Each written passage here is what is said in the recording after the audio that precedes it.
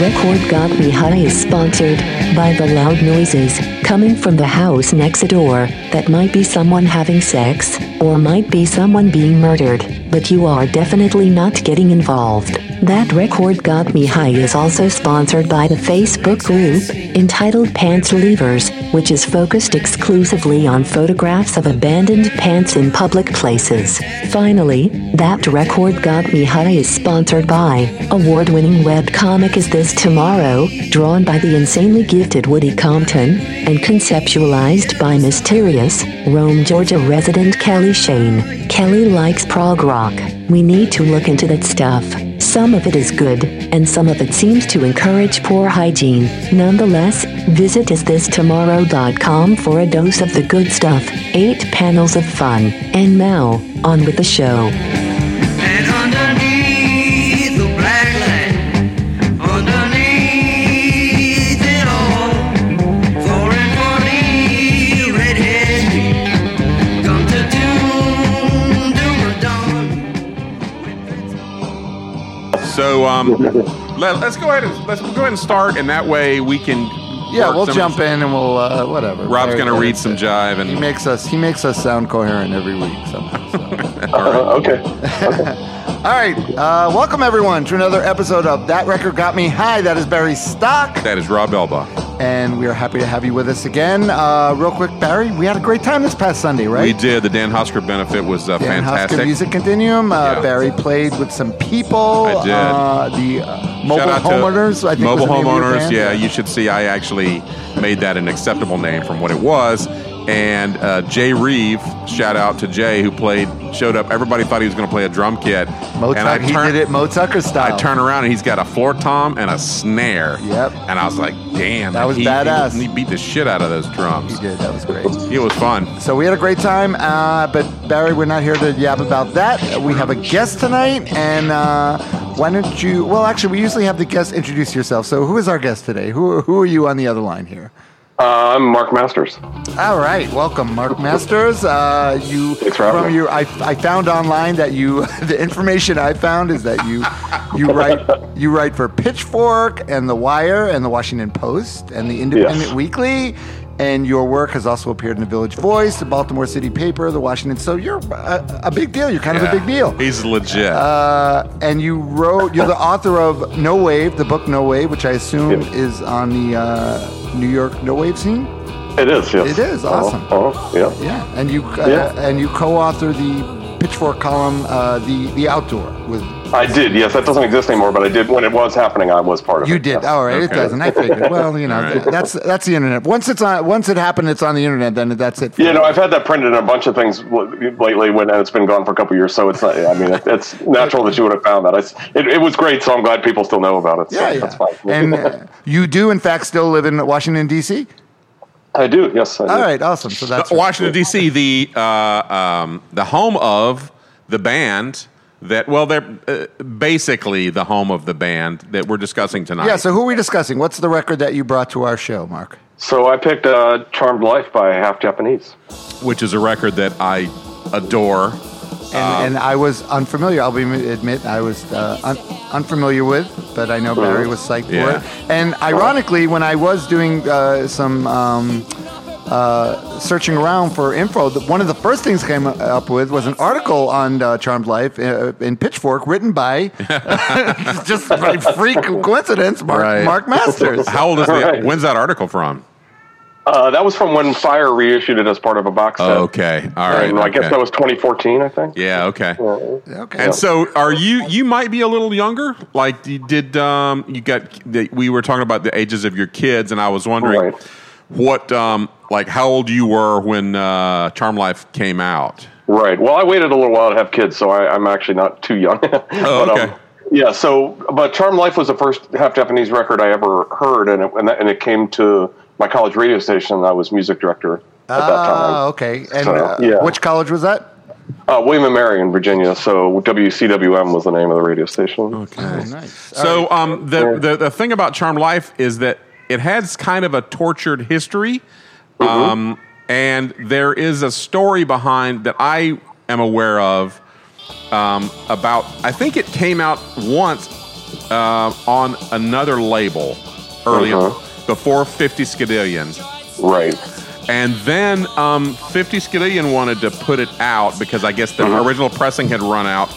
And then whoever had the tapes, I'm not going to name the person because it's kind of a shitty story. You may know the story. Do you know the story?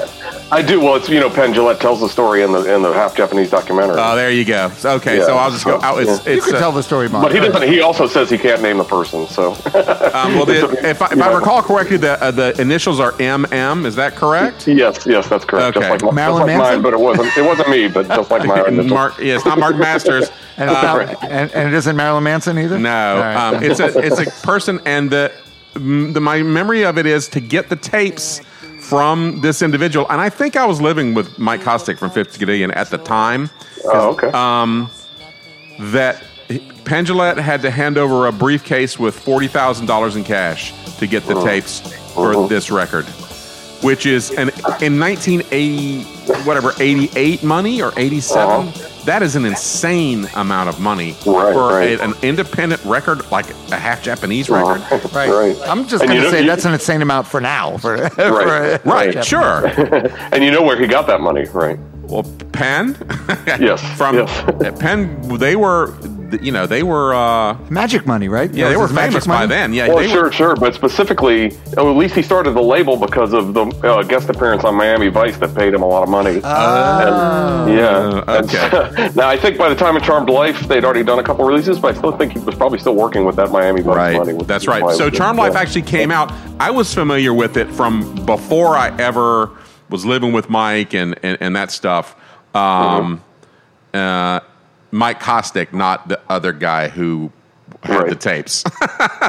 And so all of those songs were familiar to me, and it's one of my favorite, half Japanese records. It's sort of that, it overlaps with that, there's a video called Live in Hell, where they are playing in a studio, and it's Don Fleming and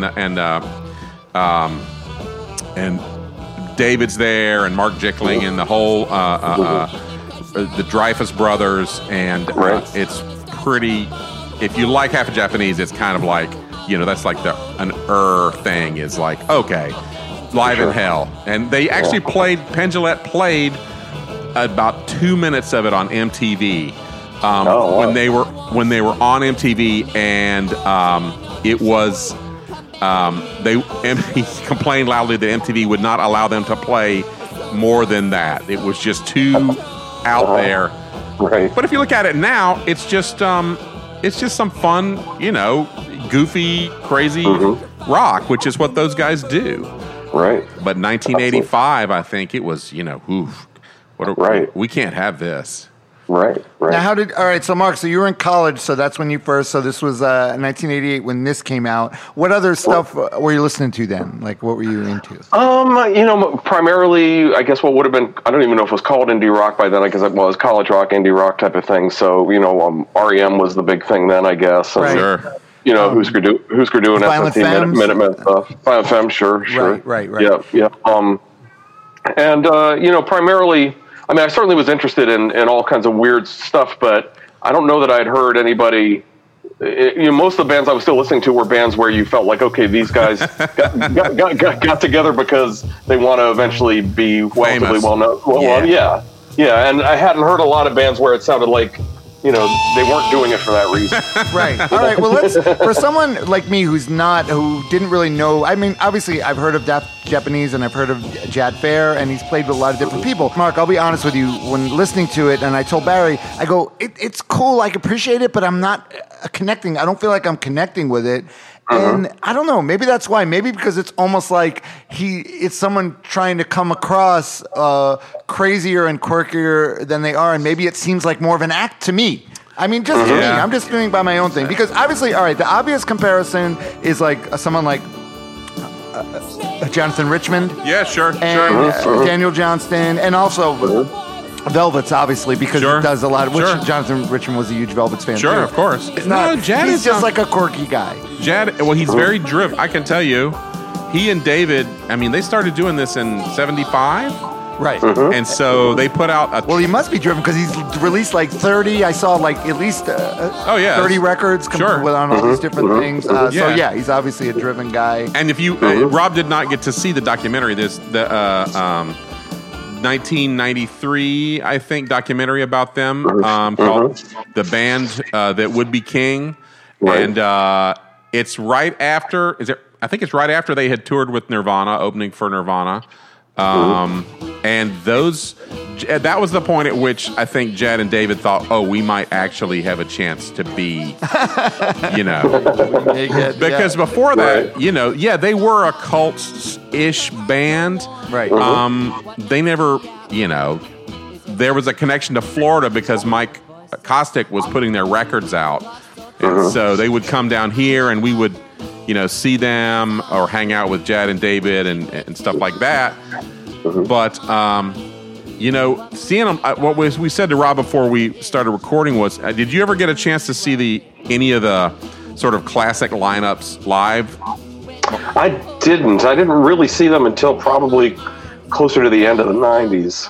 Okay. So, yeah. So I don't think I've ever actually seen a band with David, a version with David in it. Yeah. Right. Okay, so it was Jad and his brother David, but David, at this point, David was almost like not even playing anymore, right? David was early on, was in it a lot, and then by this point, he was doing other stuff. Right. And then he would come back. He'd come back for special stuff. If they were playing up where he lived, he would show up because, like, when we played with them in 87, he came. David came up, was there because it was in DC and New York, and so David showed up for that stuff and was, he's just a crazy, wild. He's a giant, and Jad is sort of, skinny, and they're a classic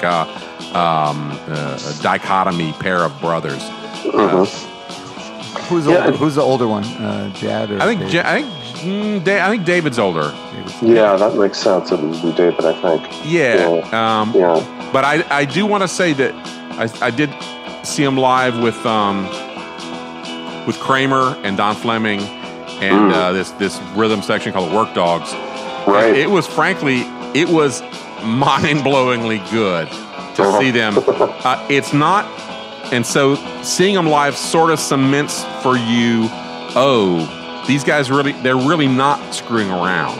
Right. It looks like... Well, yeah, I get that. Like I said, listening to it, I definitely, I'm not saying that there's not real, there's not real musicianship going on, songwriting. Actually, other bands, aside from those, Jonathan Richman and that, I hear some Perubu in here. Yeah. The Fall, maybe something like the Fall. I mean, and they were aware of all of that stuff. Obviously, the Feelies too, right? Yeah. So there's cool stuff going on, and the songs are also pretty cool. And some of the lyrics are I don't know, for some reason. Well, the story with this record and with the Half Japanese records was there was monster songs and there was love songs. And so, and there's a ton of those sort of like yearning love songs, very Jonathan Richman like, very Daniel Johnston like, and to me he almost reminded me of someone like a Daniel Johnston with more game, like a little more game. Jad, well, he's happily married now. He's been married for a long time. Okay. Yeah. Oh, well, that's always good. All right, that's really good. And go ahead. No, I was just going to say, I was rewatching the documentary the other day, and there's a great part in it I think it's actually the last thing he says in it. He says someone approached him at a show once and said, "Have you ever heard of Jad Fair?" And he said, "Yes." And then the guy said, "You sounded a lot like him." And he goes, and Jad's answer was, "I sound exactly like him." That's great. Yeah. That is great. They're characters. They're all actually, Mark Tickling is a funny character as well, and obviously Don Fleming went on to much more fame and fortune than those guys did. Fame. Did he really have that much fortune? Well, Don's in charge of the Lou Reed archive. Oh, okay. And he did the Alan Lomax archive as well. So he's as far as musicologists go, he's like... Because I don't even know who Alan Lomax is. Well, it was the field recordings. Alan Lomax went around and did field recordings of folk music in America. Okay. And, driving around and getting people that... I think the first recordings of Muddy Waters where Alan Lomax, drove up and got Muddy to play some songs and stuff. All right, but Fortune, that's not like a Beyonce or something like that. No, but I think I think Don does all right. Plus All right, good. All right, so let's we got a lot of songs to There's talk a lot about. of songs on this record, so let's get into it. Let's get into the first song on this record. Let's listen to a little bit of Said and Done.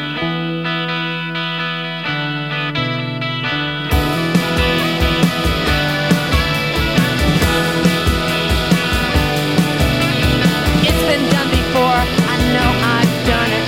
And it's been said before, and probably better. But it's not over, it's just begun. And I'll still be here when it's said and done. It's all said, it's all done. I'll still be here when it's said and done. When it's all said and it's all done, I will still be here when it's said and done.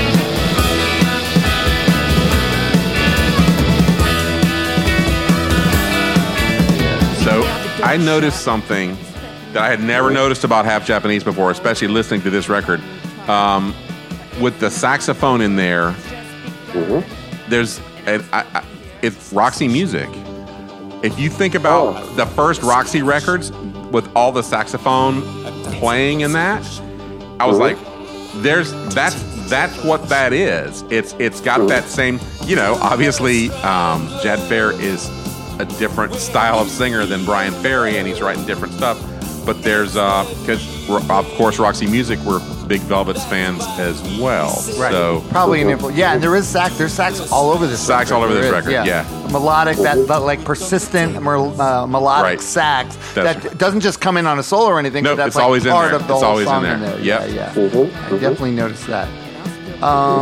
and it's a Jad lyric. So- When I closed my eyes, I had a vision of the night before. That's the one that always that sticks in, with me from this song. It's a great image of Jad's hopeful, romantic love interest. I was also thinking maybe, although he does obviously write about relationships a lot, maybe it's a metaphor also for constantly like creating and recreating music because he does so much music. This is like his sixth record already. Right, and, right. And he's saying even though it's all been said before, but he's still going to, it's like so. he's starting over Yeah. again on the record. I totally agree with that. That's the first thing I think of when I hear it is a sort of a statement of we're not going anywhere. Kind Right, of. exactly. yeah, Yeah, right. yeah. Cool. Recreating it. All So he right. does. I think he probably does that a lot. He probably uses in the guise of a love or relationship song, but he's bearing some other stuff. I've knowing Jad, I'm going to tell you that a lot of the relationship songs are really about girls that he had a crush on, and I'm just going to. So that was definitely part of his thing. All right, so we go from that into a genius get-rich-quick plan that Jad came upon called Penny in the Fountain. Who would have thought it'd be so easy? But it was, and it is. I put a penny in the fountain and got $1 million back. Look to your right. That's what I got yesterday, a house, and I'm the king of it. It all belongs to me. And is that all? No, hell no. There's more. I wish for love, health, and happiness. And it all came true. 1, 2, 3. I threw a penny in the fountain. And I got all this stuff for me. Donna, oh Donna. For love, health, and happiness, and it all came true. It was Right. so easy. I love that. And this is actually the thing that reminded me of. It particularly reminded me of Perubu because Perubu has a song. I forget the song, but David Thomas is talking about levitation. When he was a kid, he discovered the secret to levitation. He goes, "It was so easy." Yeah. Yeah, that So kinda this reminds is me. not the only Get Rich Quick song in the Half Japanese catalog. Over. Yeah, there's there's Stripping for Cash on Music to Strip By, which Right. is it starts off with a bang, and he talks about making money as a stripper, and if there is So what I'm going to say to Rob that it is funny. I mean, it's there are songs that are intentionally funny, Right. and there's a sense of humor there. So it's just a quirky, absurdist, a lot of absurdist humor. I mean, just from the cover too, just the cover of the record itself is very, well, Jad's a prolific artist. If you look on his Facebook page, right, you He's know, and so is too. David. David sells paintings. David does paintings now. He's got a series he's called Psychic Paintings, where he's not pretending to be psychic, but he just paints something he hasn't looked at, and that's his version of doing a psychic painting. And David also had a video show for a while called The Big Baby Show, where they had dolls sitting on a couch, and it was extremely. I've heard of that. The Big Baby Show is very disturbing. Extremely not safe for work, language and activity going on in The Big Baby Show. I guess I could, if you want me to chime in on this one, I could. The one thing I like about it musically, this is one of those songs which they have a lot of songs like this where it sounds like, okay, the band's just going to sort of vamp in the background and Jad's just going to sort of, a stream of consciously. Like riff over the band. Yeah. Right. Which is kind of what's happening. But I feel like every time I've listened to this song, the more I hear, he's actually he's playing off the rhythm of the music. And he's hitting certain moments. It's just, you kind of have to listen to him a few times to realize the cadences he's doing actually are, make sense with the music. Yep. That's true. You know what? I noticed that a lot on this record. I'd be listening and I go, sometimes it sounds like they're not playing together even, but then when you listen more, you realize, okay, they are. They're doing what they want to do, but it's just it's not your classic traditional. The idea of Half Japanese always was limited musicianship should be no obstacle to being in a rock band and playing music that you wanted to play, and that was how it progressed. Eventually they got people in there who really could play. Right. And Don. But this is a band 6 record, but you could believe if you played for someone who didn't know, they could believe this was their first record. Yeah, it's got the primal, just because the primalness. Yeah, the raincoats are the raincoats are kind of a good analogy to the way it is. It's a little bit shambling, but it's always it's the drummer's always in time. So the drummer's actually really good, and I noticed that no matter what's going on with the guitars, they're a little out of tune, whatever stuff, but the drummer's laying down a groove. Though. Yes, that's the secret. And the irony of all this is if you go back to their first record and listen through all the way through up to this one, this is by far their most polished record. Oh, yeah. Well, Sing No Evil starts to get more this way, too. Like Half Gentleman Not Beast and Loud and Horrible, those are just cacophonous, but there's some really, really hilarious songs on Loud and Horrible. My favorite Half Japanese song of all time is called Thing with a Hook. And it's just like if there's a saxophone riff that basically is the only sort of coherent thing. And then Jad is singing about a thing with the hook that's pulling doors off cars out on Lover's Lane. And he's screaming it. And, he tells the whole story of this monster that's attacking and killing people on Lover's Lane. It's a beautiful thing. All right. So now we got song number 3. We get a little more psychedelic feel on this one. Okay. The first psychedelic type 1, this is Evidence.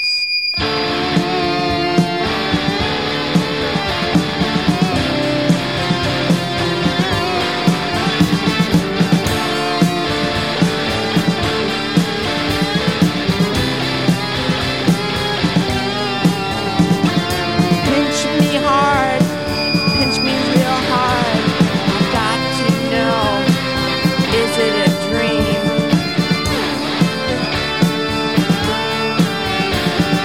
Is it a dream, or did you really kiss me?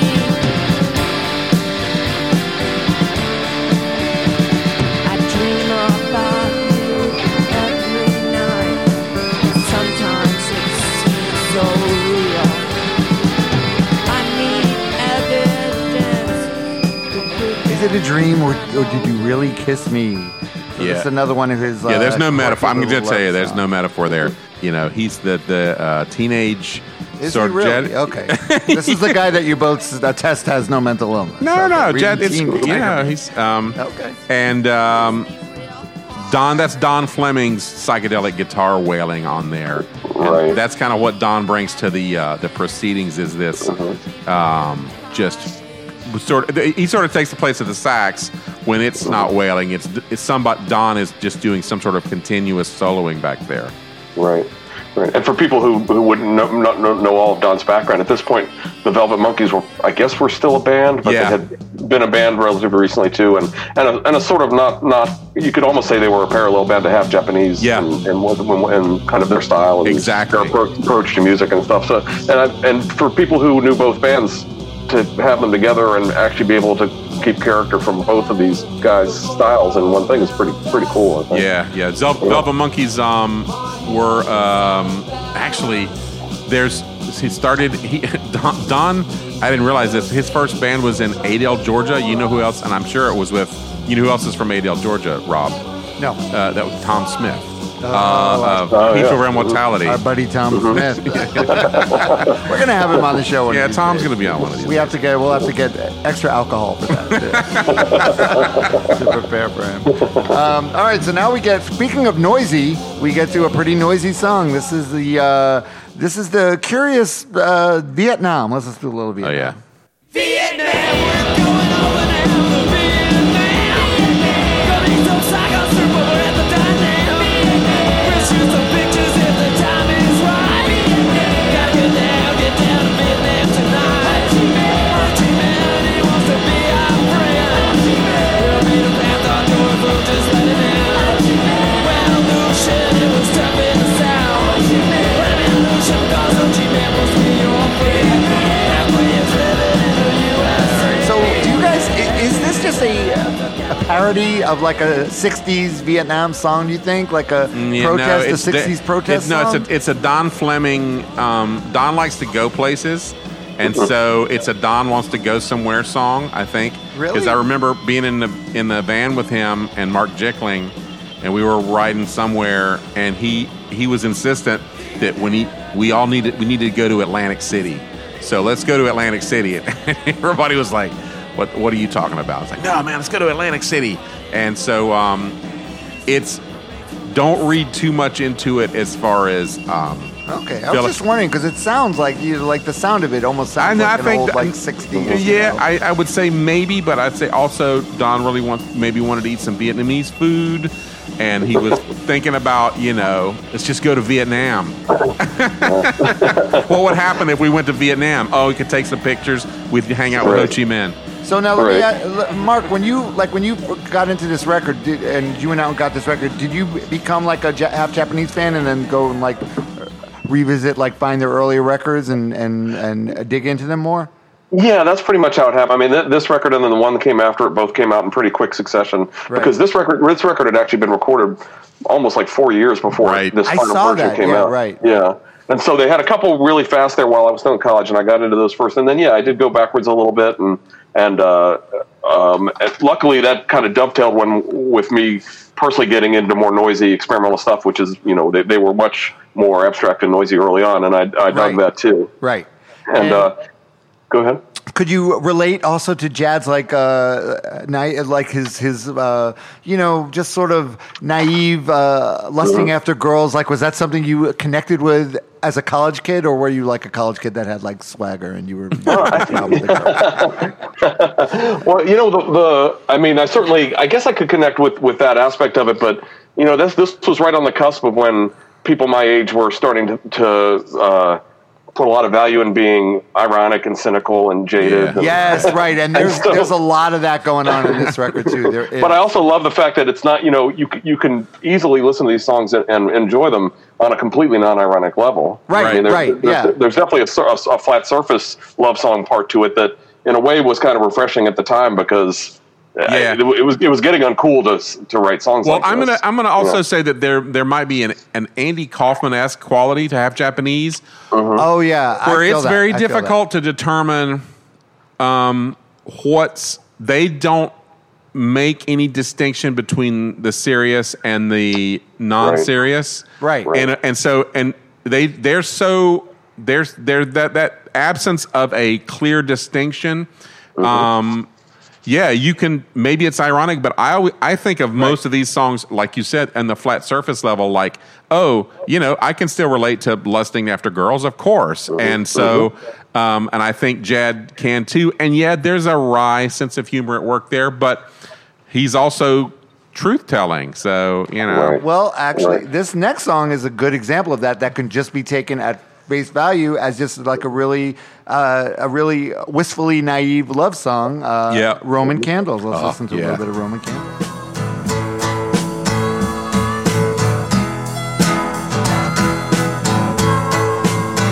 Roman candles light up a midnight sky. I hear the bells of St. Matthew's ringing. A mariachi band goes walking by, and in the black night, the birds are singing. They sing a song of sweetness. They sing a song of joy. Then they take wing and they fly out together. Well, they take wing and they fly out. One thing that I love in this song, he says a mariachi band goes walking by. Is a mariachi band ever going to be like just go walking by like on a stroll? That's not something that happens. Baltimore or DC. Yeah. What are the odds of that actually happening? I'm going to say that's very much a fantastic, one of his fantastic realizations. Right. But again, in this song, you get the sort of juxtaposition of those like sort of almost amateurish sounding strumming guitars, but then it's got a really in the pocket drumming going on. That's right. Groove in the song. I just looked at the credits again because I wasn't sure, but it's Jay Spiegel from the Velvet Monkeys. Jay, who's was is a fantastic drummer, and he was is listed as the drummer on this. So it's the rhythm section. You can do a lot if you got a solid drummer. It's like it makes a huge difference. All right, so let's take a little break. Actually, Mark, I heard you're a little under the weather, so we'll give you. Me and Barry are going to get some more wine, and you can get some more cold medicine or whatever you do. So just hang on there. We're going to take a quick break. We're going to be back in a minute with more of our guest Mark Masters, and we're talking about Half Japanese. We'll be back in a minute. This is That Record Got Me High.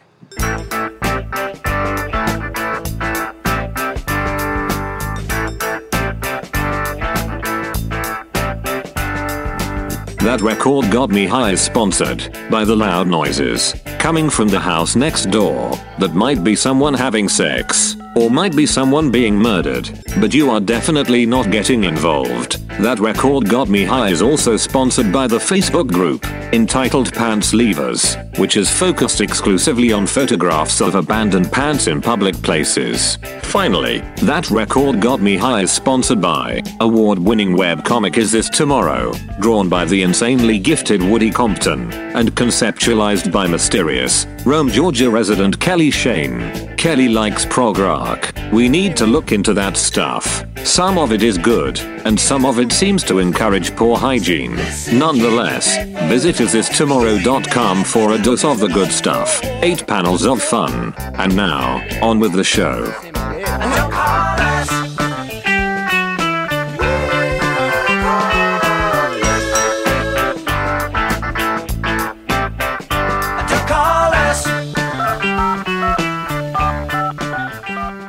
Miley Cyrus. I don't know if Barry can handle. That'd be fine. You know what? Really? All yeah, right, I don't have a problem with really actually pop that's actually really. She's talented. Done. She is talented. She's good.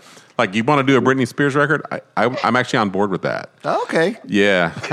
Mark, maybe we'll get you next time. We'll do a Britney Spears record with you. I'll need to do a little research for that one. Just to mix things up a little. Yeah. All right. So you ready to get back in this? Let's do it, man. I've been recording. Sure. We're rolling. Yes. That's my trick. Yes, cool. Barry's trick. He doesn't want to miss any gold, any of our gold. Yeah. All right, we're back. This is That Record Got Me High. That is Barry Stock. That's Rob Elba. And we are talking with Mr. Mark Masters, who has a little cold, but he's powering through it in D.C.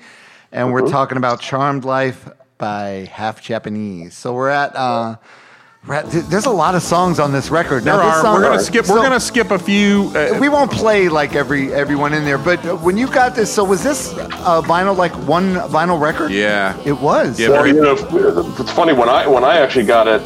I'm pretty sure at least my original copy that I have, and I think it's the first one I ever got, is the CD, which has 10 bonus tracks on it. Oh, right. Yeah, I noticed that. There's a version that has 10 more Right. goddamn songs. Right. When I was, we were at Noise New York, and they were recording. Half Japanese were recording, and so I was just standing in the control room, and Don said, Barry, you come play guitar on a few songs, and then I'm gonna go in there. And so it's Kramer, and so the subtext is, of course, that Don and Kramer wanted to smoke a huge amount of weed in the control room, or Don wanted to get. Kramer was already smoking a huge amount of weed, and Don wanted to smoke some more weed. So he handed me the guitar, and I recorded I think we did 5 or 6 songs while I was out there, and Mark Jickling would just show me the riff, and I'd start playing. So when the album, the band that would be King came out, which was the one after Music to Strip By, I got it and I was listening to it, and I was like, oh yeah, that's me on that track there. And I looked and I saw who was credited as on the track. It was actually credited to Fred Frith, because nobody was writing down who was actually playing on the songs.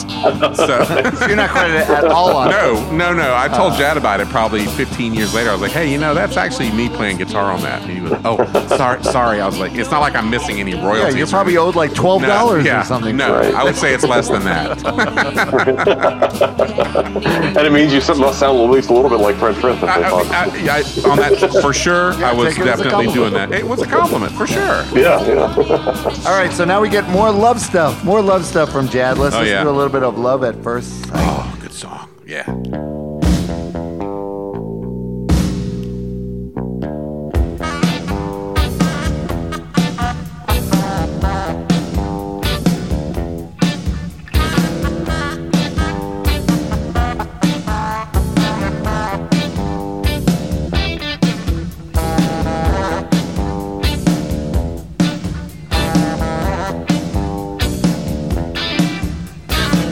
One look and I fell, and I never got up. For Catherine, I've waited all my life. It was love at first sight. I found some love tonight.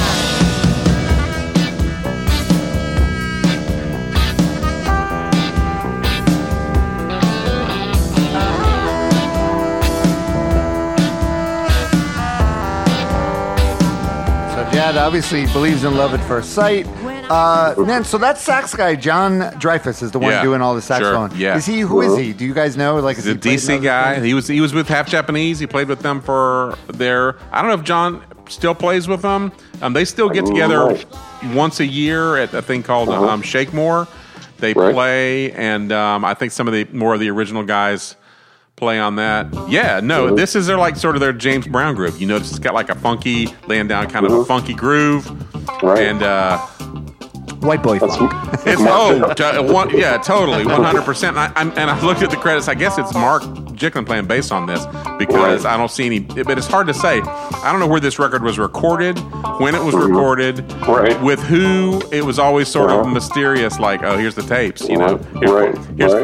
Give me the 40 grand. Oh, here's the tapes, and then the Still can't believe that. That's like crazy to me. That doesn't make any sense. But whatever. Penn's a serious. We're talking about it now, so Penn's a huge Half Japanese fan. Well, I think I mentioned last week who else was a huge Half Japanese. Kurt Cobain was a. Kurt Cobain. That was the shirt he was wearing when the When he probably had died, blood yes. all over it. Yeah, Probably Imagine how so. much you'd get for that on eBay. That Yeah. shirt. I'm going to say I that's digress. probably not for sale. I hope not. I'm going to say that's in the Courtney Courtney, Love. you don't think Courtney will sell that eventually? I think she will. I would love to mention one line later in the song that we didn't hear that I think is like the quintessential Half Japanese, or at least Jad. It's these 4 lines. It's girls like her are 1 in a million, so I guess my chances are 1,000,000 to 1. But I have an advantage because I think she likes me. That is great. That is really yeah. good. That's brilliant. I mean, That's he's brilliant. got a sense of humor about his ineptitude with love. The story we actually heard was that David was quite a Casanova when they were growing up in Maryland, and that David. There's actually a David Fair song on. I think it's on Music to Strip By called "Sex at Your Parents' House," and that's actually sort of indicative of David's prowess as a getter of girls in the rural Maryland area where they grew up. Which, if you met those guys, you'd be like, "No way!" It's like David. Yeah, Right. oh yeah. Maybe he was good at dancing, and maybe was good at doing the snake line. Oh, because, yeah, right. That Yeah. song, which there's some nice sax work on that snake line song, but that's just kind of like a. It's a like snake light- line. Yeah, sure. It's just talking about a dance, and people Do the snake line. do the snake line. Yeah. That's kind of like Lou Reed, the ostrich song. Oh yeah. Right. Actually, yeah. They probably would have been aware of that stuff too. So yeah. So these guys had a little bit of a blues yeah. fixation because they Sure. covered the Jimmy Reed song "Bright Lights, Big City" on this too. They did. Yep. Which is, and it's kind of like a straight ahead cover. Yeah. of it, Well, right? Jad loves Jimmy Reed, so it definitely those covers appear, and he's done in the half Japanese catalog, whatever. There's quite a few covers of there's covers of Howlin' Wolf songs and covers of all kinds of things hidden in there. All right, so I want to ask you guys, what's up with this next song, Face Rake? Oh, it's a wrestling move. Is it a wrestling move? Oh, yeah, Okay, yeah. So Oh, I yeah. looked in the Urban Dictionary, it says to place one's fingers in a Yeah. hooking position on another person's face and rip in a downward motion. Yeah, it's just a wrestling song. They used to watch professional wrestling. I mean, Monsters, professional wrestling. You've got the sort of if you can sort of draw a line between that and the Angry Samoans fixations. Yes, well, Right. this reminded me of that Yeah. Lights Out. Lights Out. The Lights Yeah, Out song. Sure. Yeah. Yeah. I used to have fun, but now I don't. The things I did now, No, I don't. won't. Oh, I won't. You right. can offer, but I won't take since my baby baby- learned how to face. That's rake. right. So some girl wants to get it on with Jad, but Jad says his girlfriend knows that wrestling move, so he can't get it on. He's got to be faithful. You can definitely see the crossover with Daniel Johnson in a song like that. Oh yeah, for sure, yeah. for sure. Could you imagine though? I know those two guys made a record together, but could you imagine those two guys? Well, together, you can just having see- a conversation. Well, you can see there's how many minutes of it that there's what is it, an hour, 2 hours, and an hour and 40 minutes of the My Dinner with Daniel, where they're recording it. Oh, okay, that's right. That's Yeah. where Jad and Daniel show up and they do this. Right. Riveting, right? Actually, I have to say it's one of the weirdest things you'll ever watch. Right. Weird. Okay, that's not the same. I love weird stuff. I know you do. Have you seen that? Have you watched that, Mark? Yes, I have. The bits where Daniel is directing the things is just amazing. And then Jad's actually a great actor. Jad's the only one who actually he starts acting and it's like, oh, he's actually doing it. Okay, so now now we know what a face rake is. That's fair. I'm glad I learned. Now I want to know who is he referring to in this next song. Let's listen to a little bit of Later in a Magazine.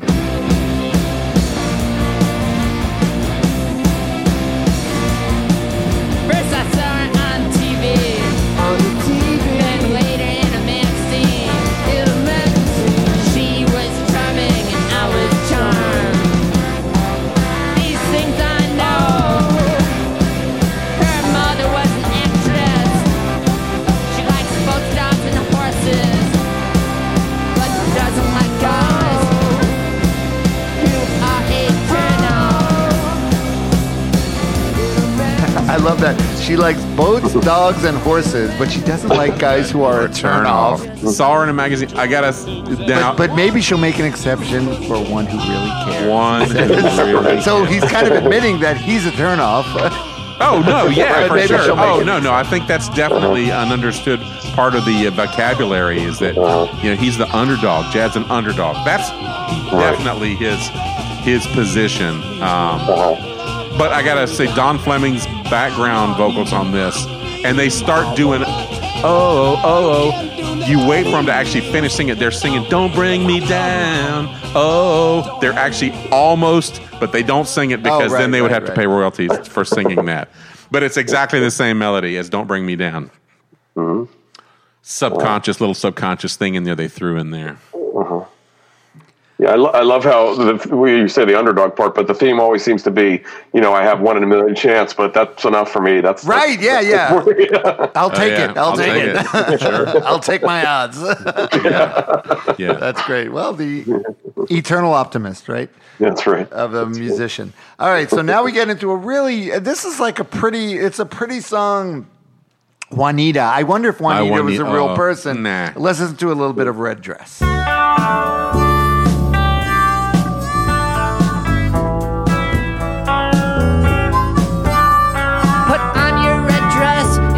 Walk in the night. Put on your red dress. Put on your red dress. Oh, what a lovely, lovely night. Put on your red dress. Oh, Juanita, my sweet Juanita. Oh, Juanita, my sweet one. Oh, Juanita. So this song, I guess it's just, I wonder, am I just imagining a little sinister tone to it, or there's not? Is it just That's been discussed. The creeper aspect of some of the songs. Yeah. I'm going to say knowing Jad for, if, as well as I know him, I'm going to say that's a no. He might, as we all know, people think all kinds of things that they don't do, and so as far as being any sort of real life, no, I'd say Jad is just a sweet cat who writes funny songs about things that are from his. I think he really writes from. I have to say, there's less cynicism at work here than I'm going to think that you guys may think there is. I think that he writes from his heart. And it's just hard to, maybe it's hard to believe that someone could be. But also his heartfelt. Tongue's probably in his cheek a little bit. One great thing about this song is that it's one of the few songs he specifically talks about in the documentary about them. And he says it's a song about clothing options. right, because he does switch to a blue dress. Right, he wants her to put on her blue dress. So, yeah. What I should mention that there's a practicality to it. They're Jad and David and the guys and Mark. And those guys they're extremely clever individuals. They're one step ahead of you whether you know it or not. So yes, right. Clothing options. So like yes, opposite of me and you. That's better. right. Yeah, I think Mark. my recollection. Mark Jickling works at the Smithsonian, so he's like Uh-huh. All right, so now this next song, we get finally the harmonica and the saxophone battling each other together. Let's listen to a little bit of Trouble in the Water.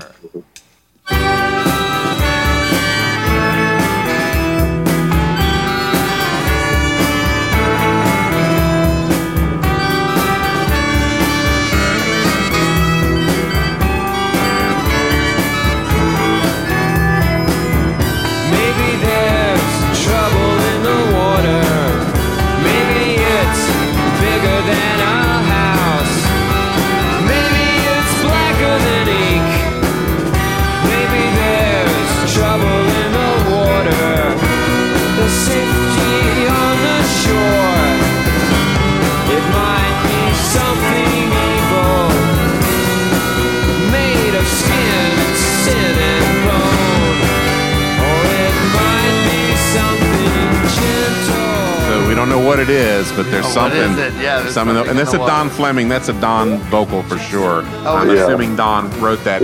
Yeah, and I go for it. He's credited with the music as well on this. Yeah. I mean, he was sort of a separate influence. Like when he plays with them, his thing was he played guitar, and also he would the songs he sang had sort of a different quality to them. What I heard in there that I hadn't heard before.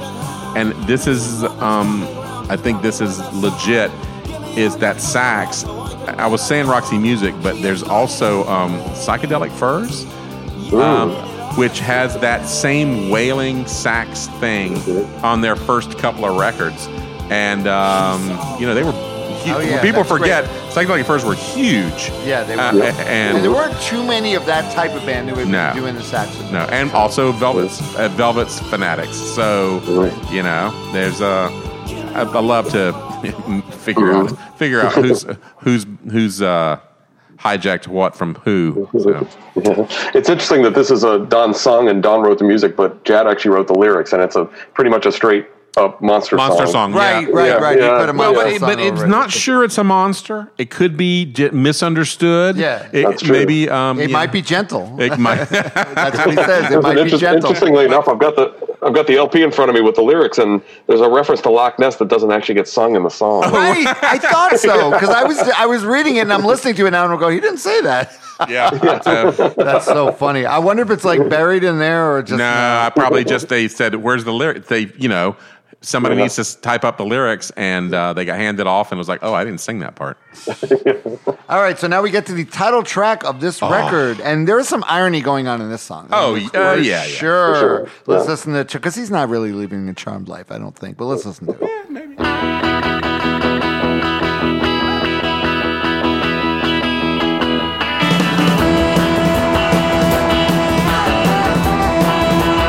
I watch everything you do, I hear everything you say. So I know what to do and I know what to say. Does she really love me? There's a chance that she might. Guess I'm living a charmed life. And this has one of the greatest couplets of lines. I think you mentioned it in your review of it too. What is it? I could stuff my. Go ahead. You got it. Yeah, I could stuff my pockets with $10 bills, but then where would I put all these 20s? That's great. Couldn't you hear like some rap guy now doing that same line? Like, right?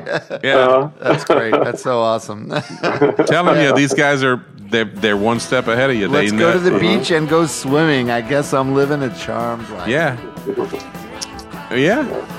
I think Jad would probably not disagree that he's having a charmed life right now. I guess. He's got a great wife. He's got he does his art. He travels. People pay him. We're talking about him. We're talking about him. He gets to. I always kind of get the feeling with them too. It's like everything's a state of mind. If I decide that that's what I'm living, then that's what I'm living. Yeah. That's right. That's right. Yeah. All right, so now we get to the song "Day and Night." Everything. I couldn't. This was the one I could, but you have the lyrics there because I could not find the lyrics to this song. I mean, I know what the lyrics are. I've heard of this record so many times. I just know he says everything seems to coincide. Coincide. Yeah. Day and night with Angie. Day and night with Angela. Yeah. And all right, so the 1 million. What's the deal with the 1 million kisses song? 1 million kisses for 1 million girls. Come on, dude. The weird thing about this song, and I wanted to ask Barry about this if he knew, it sounds like David singing it. And 1 million kisses. I think it's Mark Jickling. No, that's okay. I think Really? that's Okay. yeah. No, it's a Mark. Let's listen to Okay. let's listen to a little bit. All right.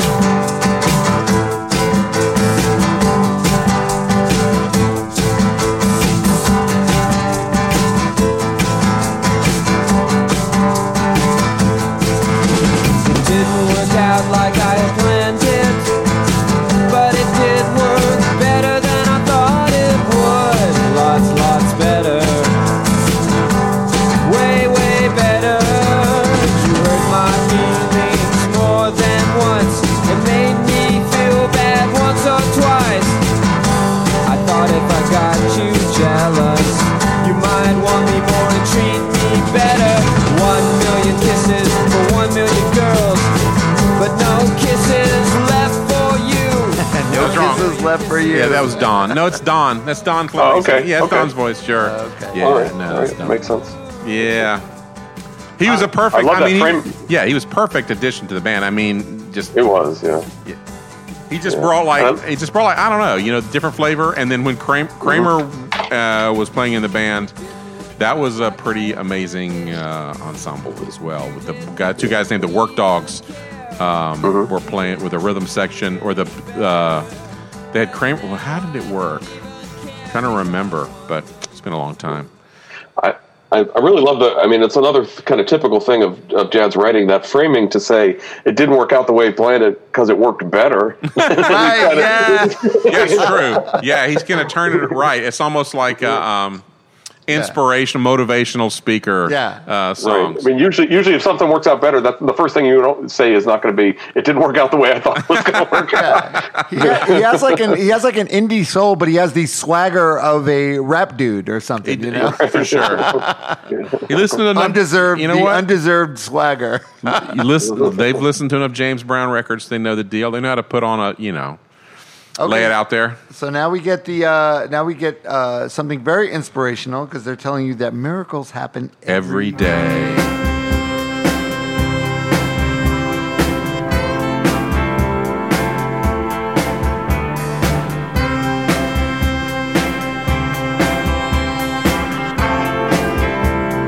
Miracles happen every day.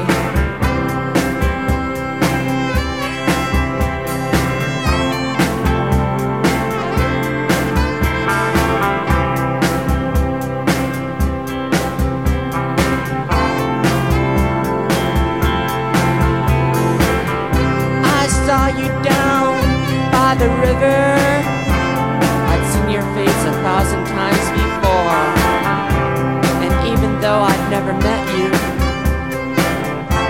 I see you every night in my dreams. I believe in faith. So how old is he at this in 1988? I have no idea how old Jad's about 10 years older than us, so he's about 11. Maybe I think he's 60, 65 or 66. All right, so he wasn't that young at this point, but it's funny. Hell no. Yeah, he was in his 40s already. Yeah, right, yeah. And he just sounds so like naive and young. I mean, it's kind of charming in a way. I guess. It is. Jad's, a little creepy, a little charming. A little creepy. Well, that's the Andy Kaufman thing. It's like you go ahead and try and figure it out. Right? Is you're not gonna all put on? Or, you're not gonna. It's not. It's definitely not a put on. No, because you can't keep it. Although I don't know, you could say that. Because if it was that long, it's him. That's just him. That's how he is. And he likes to perform. He likes to be performing in front of people. When he's on, it's amazing to see that this sort of scrawny guy can be just this absolutely incredible frontman and performer for a band. Right. And unless you see it, it sometimes it won't actually make sense that, no, this is for real. This is not bullshit. Right. And that's the thing that maybe I have to see it then. I haven't seen it. Yeah. Okay. I saw a version of them once in the late 90s where he was playing a guitar with no strings. No strings. His Jad's guitar playing is totally just a noise, total noise element for the band. Like he would do a solo. How does a guitar with no strings work? He would clatter on it or something, but a lot of times he would have a guitar with like 1 or 2 strings, right? And there would be a solo section. There's one song on the album where he and Don trade off on just sort of like just clattering noise. I think that's coming up. Well, first we have 2 blues songs in a row. Right. The Terminator song. who is that singing that? That's Mark Jickling singing. Mark Jickling wrote just about after seeing he saw the Terminator movie. Yeah, and he spun a story about it being trapped in the theater. Right. But then after the Terminator one, we got "I'll Change My Style," which is this is the one. This song kicks ass. This is one that they've done live consistently for a long time. Okay, let's listen to a little bit of "I'll Change My Style." Oh, baby, like a child. If the beating of my heartbeat too slow for you, tell me I'll change that too. I'll change my walk. I'll even change my talk. If there's something about my kissing that don't please you, well, tell me and I'll change that too.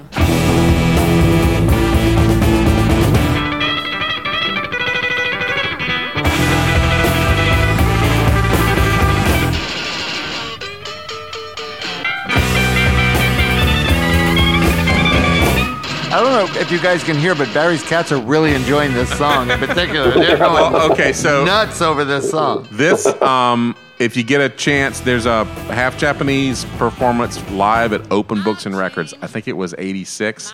They were played down here in Miami. They were down here visiting Mike Kostick, 50 Skillion Watts, and I had the fortune of sitting in and playing on that one. But there's a version of this, and Jad can sometimes he shocks you. Like he goes, I'll change my evil fucking ways. And to hear Jad say that, he never curses, and to hear him say that, it's like he knows how to drop things in to make it. He's a great performer. The guy knows what's going on. And it was like we were playing in this tiny record store. And the air conditioning was broken, and there was like 80 people in there. Everybody was covered in sweat, but it's pretty great. And there's a great version of them doing this for the camera in the documentary. Oh yeah, where they're just like in their house playing the song. I have to watch. I didn't have time to watch it. I gotta watch that documentary. It's great. No, I should have watched it right now instead of doing the show with you guys. I should have watched it. All right, so you have to be prepared for a couple journalists to say the most hyperbolic things you could possibly imagine about half Japanese. yeah, sure. I think they're great guys, but it's funny. I mean, if you're not inclined to like them, you might find it a little weird that they are. So yeah. Right. All right, so we're getting close to the end of the record proper. We have the song "Fortunate." Let's listen to a little bit of "Fortunate."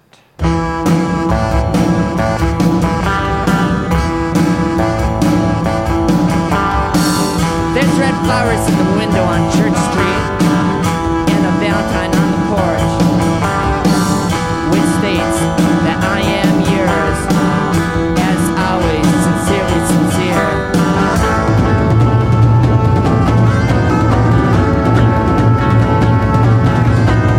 We are very fortunate, you and I. We are very fortunate. We are very lucky, you and I. We are in love.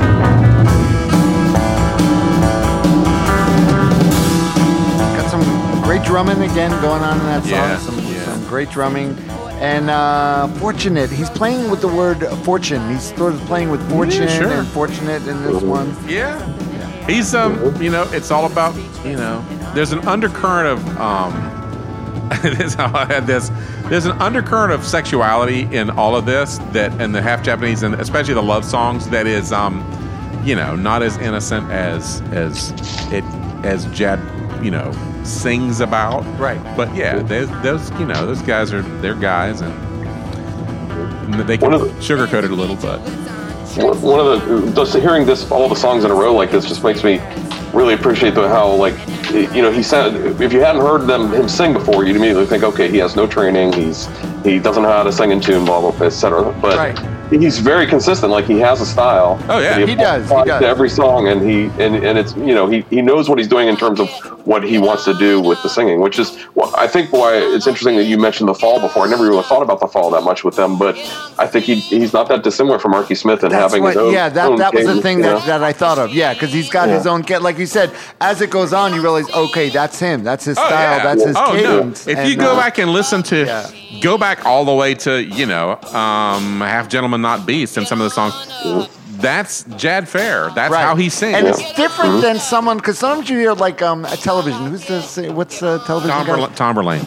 Tom Verlaine just can't sing, but it's like, but it's different than that. It doesn't like Jad and Marky Smith. They have their style and stuff like that, so it's just a little different. I had never considered that Tom Verlaine. What do you think, Mark? I never thought about Tom Verlaine not being able. Does that seem legit? He's not a good singer. I mean, I don't know I don't know what to say about that. I love Tom Verlaine. I know I love him. I love Tom Verlaine, but no, he can't sing. Well, he doesn't have a beautiful voice, but there's a difference between having a beautiful voice and not being able to sing. Right, but it's different. I also don't feel he had a particular. His main thing was he's an amazing guitar player, songwriter, but the vocal stylings. He was just basically there was no one else to sing the song, so he sang them. That's how I always felt. I disagree. Well, whatever.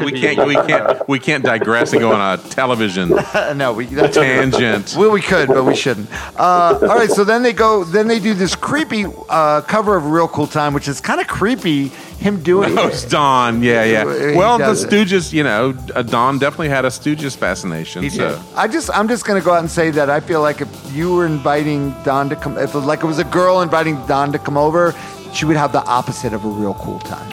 Yeah, I think my remembrance of Don Fleming would be more like it would be she would have a real good time because he would bring a turntable because when he played with Ball, they played where we were living in Tallahassee, and they showed up, and he had an entire backstage. He had an entire entire scenario set up with the turntable and like lamps and stuff and this whole thing. So I know Mark picked this record, but Barry, I'm going to say this is your most name-droppingest episode ever. Well, I know you know all these guys. Because I was around for some of it, and it was just. No, it's fine, though. It's fine. I have to admit that's part of why I picked it, is I wanted to hear some stories about it. Yeah, sure. So what happened was when Ball played in Tallahassee, it was Ball and Sonic Youth. I walked into the dressing room. It was backstage. It was the fucking college, campus, and I walk in, and Don goes, "Barry, what the fuck are you doing here?" And so he had no idea. He was like, "Yeah, well, I live here. This is what I do." So That's awesome. yeah, and I hadn't seen Kramer in a while. He was like, "Yeah," but Kramer also said like, "What the fuck are you doing here?" So Well, I know Kramer. I've met him, and believe me, you aren't missing anything if you don't. Well, Kramer's not going to listen to this, but he does live. Kramer does live around the corner from here. We could fine. be at Kramer's house in an Uber in about 2 minutes. I'm so. fine not doing that. All right, so now the interesting thing about this. Kramer is real quick, also fine with you not doing that. go ahead. What were we saying? I was just going to add that or the early records, the more avant-garde and experimental records, they did a lot of these where they cover a song, but it would sound almost nothing like. Oh yeah, Right. The original. That was kind of a theme of theirs for a long time. Oh, yeah, fun, sure. And it's funny to have it in this album, which is so much different from that, but to sort of go back to those. Yeah, well, It that's the Don. Well, Don's sort of on this record more than any of the others. I That's think. his stamp on this record. For sure. All right, so now we get to the final song on the record proper before they put 10 other goddamn songs on the CD that Mark got. But this is a good ending song, I think. And although, all right, let's listen to it a little first. And I have a question for you guys. Let's listen to a little bit of Poetic License.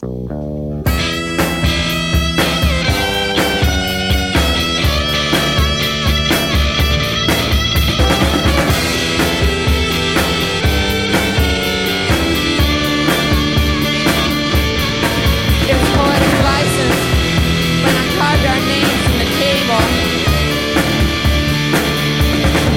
And poetic justice when you had your boyfriend sandblast it all.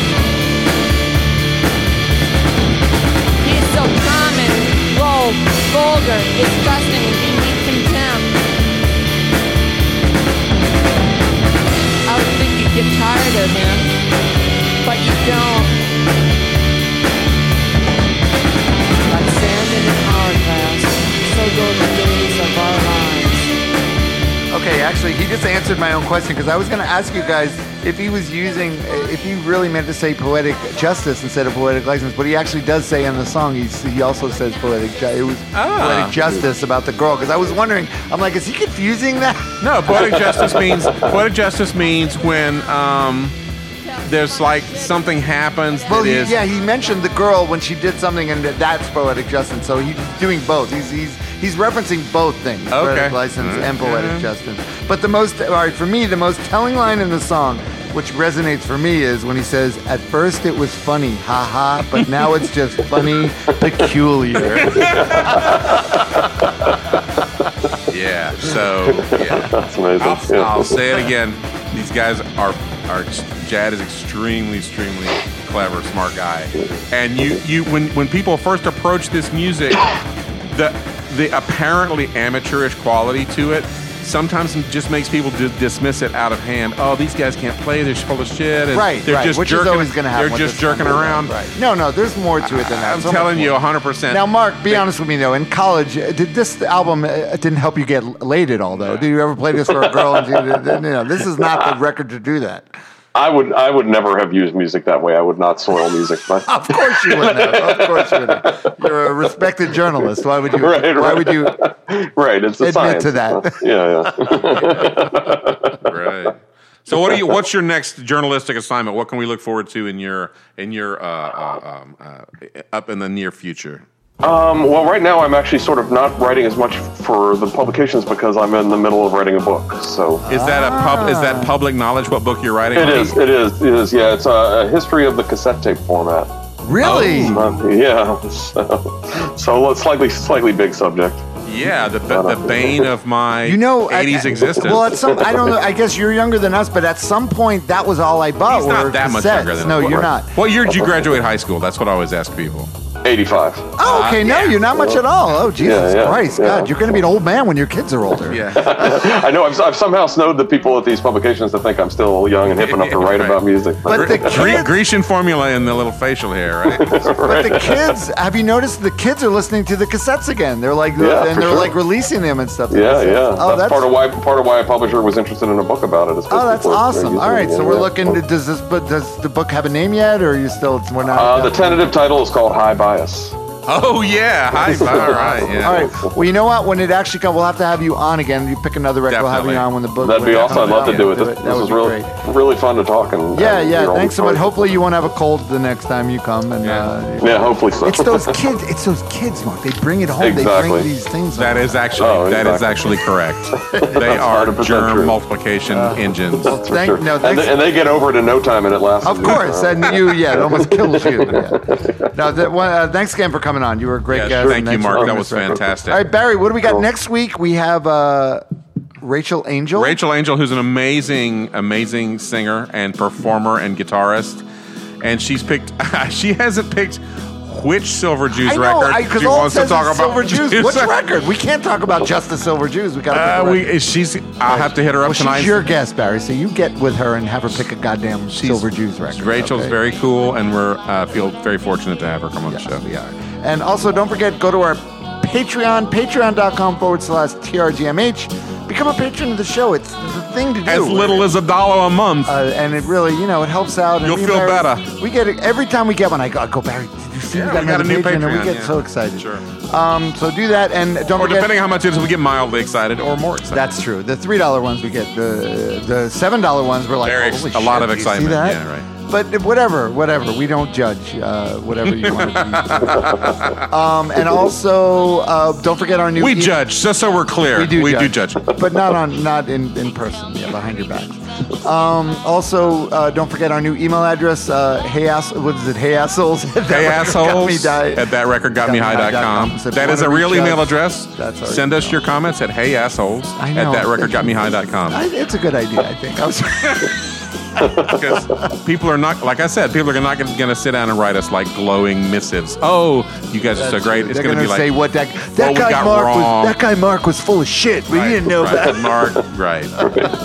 It's not going to be Mark that's full of shit. Let's be clear. You or Barry, that's true. All right, once again, Mark, thanks a lot for being on the Thank you show. so much. We will see Thank you guys a lot. We will see you all next week. This is That Record Got Me Guy. What is it? That Record Got Me High. We are out. To console me, but it don't.